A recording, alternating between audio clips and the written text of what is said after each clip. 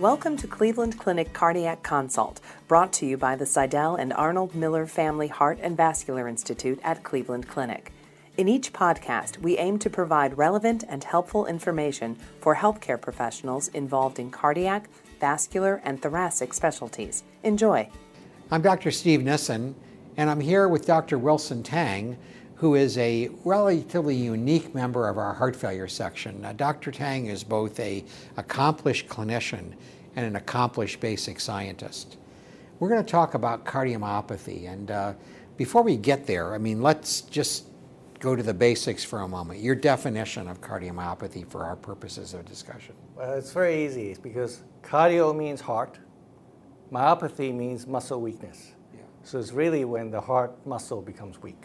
Due to something other than coronary disease. Yeah, well, coronary disease originally was classified as ischemic cardiomyopathy, actually. Yeah. But I think the whole idea was that there's a primary cardiomyopathy, which is a fundamental defect of the heart muscle. Yeah.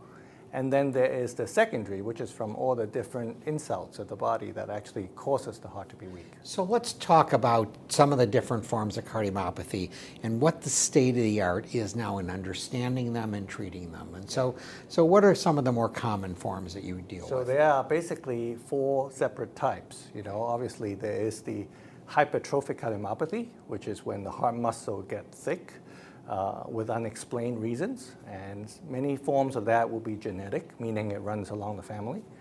There's obviously the more common other side of it, which is called dilated cardiomyopathy. Dilated cardiomyopathy is what our kind of bread and butter kind of non-ischemic cardiomyopathy, when the heart basically looks dilated and weak. Then there are much more rare diseases. One is called restrictive cardiomyopathy. The heart is actually very stiff. It cannot really relax and stretch to recoil. Yeah. And the fourth type is actually a very unique and rare form called arrhythmogenic cardiomyopathy. And that's particularly when the right side is weak or when there's any channelopathies. Yeah.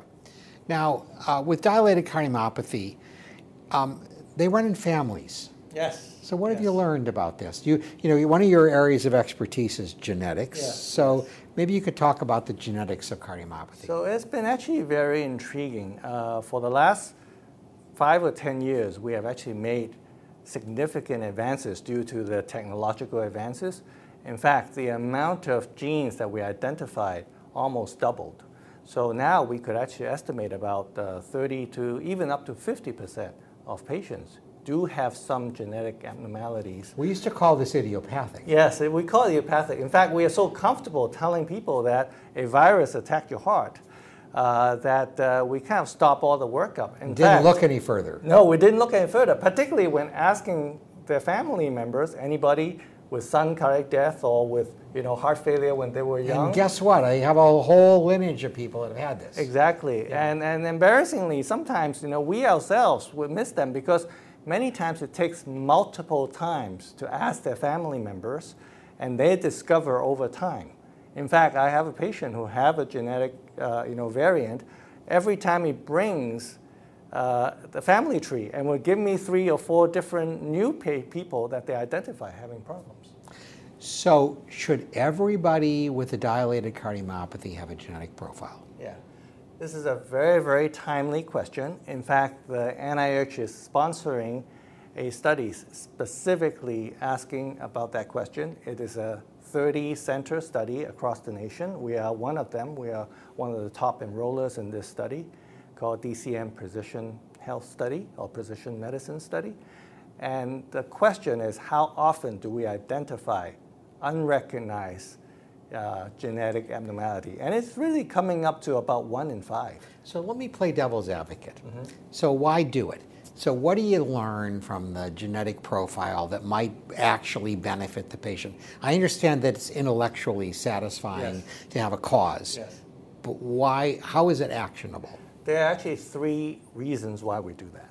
The first reason is different types of abnormalities that we identify from the genetic profile could actually identify potential natural history that may be different. Some genetic abnormalities are much more severe and rapidly progress over time. And in fact, we have patients where, within a short period of time that we identify that they have these abnormalities, they rapidly progress. So do you triage them then to earlier transplant? Yes. In fact, we actually watch them very carefully. These are the individuals that really need centers of excellence, really experienced individuals, and not just one or two doctors, teams of doctors, EP doctors, imaging doctors to characterize and trying to follow them and actually prepare the next step should they get worse. And the second reason, and this more important reason, is about the families. Because once you identify the actual pathologic variant, you ended up being able to identify their relatives who is at risk. And for that, even when you don't have any manifestation of symptoms, you can potentially start watching them very carefully. In fact, this is one of the things that we do very often to provide clinical screening for those at-risk patients and also follow them over time. And sometimes we uncover things that they don't understand. For example, there are times when we clarify the uncertainty of their diagnosis. They were told they have this problem. It turns out it was something else. And we see that quite often. And the third thing really comes down to is there are many new drugs that are currently in late-stage development, some even already approved by the FDA. The transthyretin amyloidosis with the hereditary and I want to get to TTR, that, yes, next. as well as the dystrophin, the dystrophy mutation for Duchenne muscular dystrophy. Yes. That's also an FDA-approved exon-skipping drug. Yeah. There are at least 3 or 4 different types of drugs right now that are in late-stage clinical development that are specifically targeting these mutations. Yeah, I want to turn for a moment to something that I think is really interesting, which of course is amyloid heart disease, which is a form of cardiomyopathy, restrictive cardiomyopathy. And I'm old enough to remember when these were patients that we watched die relatively quickly. Yes. Everything we tried seemed to backfire. Yes. It was a horrible thing to go through. Yes. There's been some progress. Maybe you could bring us up to speed. There has been. In fact, I still remember about 12 years ago, we put patients through a transplant committee, and that was when everybody still thinks this is a death sentence. We could not even transplant these patients. Today, we do that almost routinely. We have many drugs for 2 major types of amyloidosis. The AL amyloidosis, that's really a blood type. The blood actually makes the abnormal protein that deposits in the heart that stains positive on amyloid. And then a liver type, which is called transthyretin or prealbumin. There are also different forms. One runs in family with a genetic abnormality that you can identify. This is the transthyretin, yes, TTR amyloid. TTR amyloid. Yeah. Particularly in African Americans, up to 3% of patients. We always thought that African American patients with thick hearts must be their diabetes or must be their kidney problem. Hypertension. It turns out many of them actually runs in families with this genetic abnormality. And the second thing is there's this so-called senile amyloidosis. We started to see more and more of that. In fact, we have observed different patterns in imaging. Our colleagues here at the Cleveland Clinic recognize some of these in echocardiogram as also in nuclear scan imaging. And we now can actually identify them non-invasively. And then new drugs have actually been approved by the FDA. We know that very well. So for AL amyloid, how are they being treated? For AL amyloid is still some form of chemotherapy. We're trying to actually reduce the burden of the cells that are making these proteins.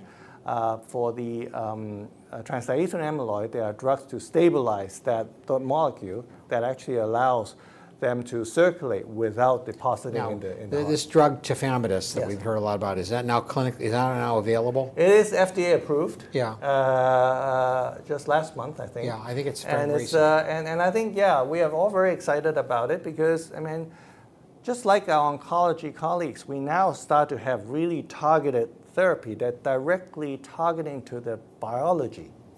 So does tafamidis, this drug for TTR amyloid, at what stage of the disease does it work? Mm-hmm. Are there people that are too late to be treated? Are there people that are early that should be treated? Tell us a little bit about patient selection. Of course, the study is still, the pivotal study, which includes all of it. I think it certainly works very well in those that are less sick.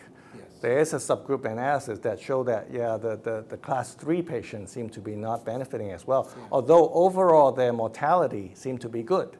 So, of course, you know more about subgroup analysis than most people. What we do know is that overall, a lot of the management is also basic heart failure management, fluid retention, trying to kind of modulate the drugs. But it's pretty tough. But yeah, it's very tough, and that's why, you know, we have dedicated center at the Cleveland Clinic that actually try to manage these patients to get them to the best of the availabilities, and then actually start these medicines.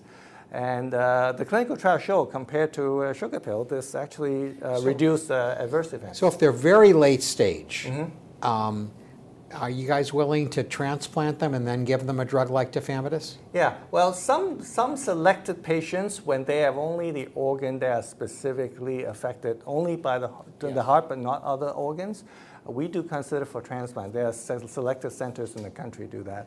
And particularly with TTR, senile amyloid, we have had very good results of our transplant program. I mentioned my first patient was like 12 years. He's still around. He's still actually running on a treadmill and doing well. I think almost 10, 11 years out now. So is there anything new we need to know about, we should talk about with genetics and other things with hypertrophic cardiomyopathy? This is a special consideration. Yeah, I think hypertrophic cardiomyopathy has actually also evolved, and there is a profound understanding now that the way the heart actually becomes thick is because it was using excessive energy and cannot relax. And this is actually very interesting because the entire science comes by studying tarantula in South America. And so what they figure out is that they are overburning, almost like the heart is always in overdrive. And so by being thick, it becomes really inefficient. So people have actually used small molecules, identified small molecules, to kind of dampen that overdriving right at the abnormality. Are you talking about mavacamten? Yes, mavacamten. So that drug specifically binds to the myosin head, and the myosin head becomes less, over-aggressive. And it actually reduces the stress. And so it is actually a potential benefiting drug even for patients before they develop thickness. Now we should caution everybody, this drug is not clinically available, but it's in trials. It's in late-stage trial, and the phase 2 studies did show in obstructive patients they improve their functional capacity and reduce the obstruction. Well, there's lots to talk about. We covered only some of it, but thank you so much for bringing everybody up to speed on the latest in management of cardiomyopathies. Thank you for watching. Thank you for listening. We hope you enjoyed the podcast. We welcome your comments and feedback. Please contact us at heart@ccf.org. Like what you heard? Please subscribe and share the link on iTunes.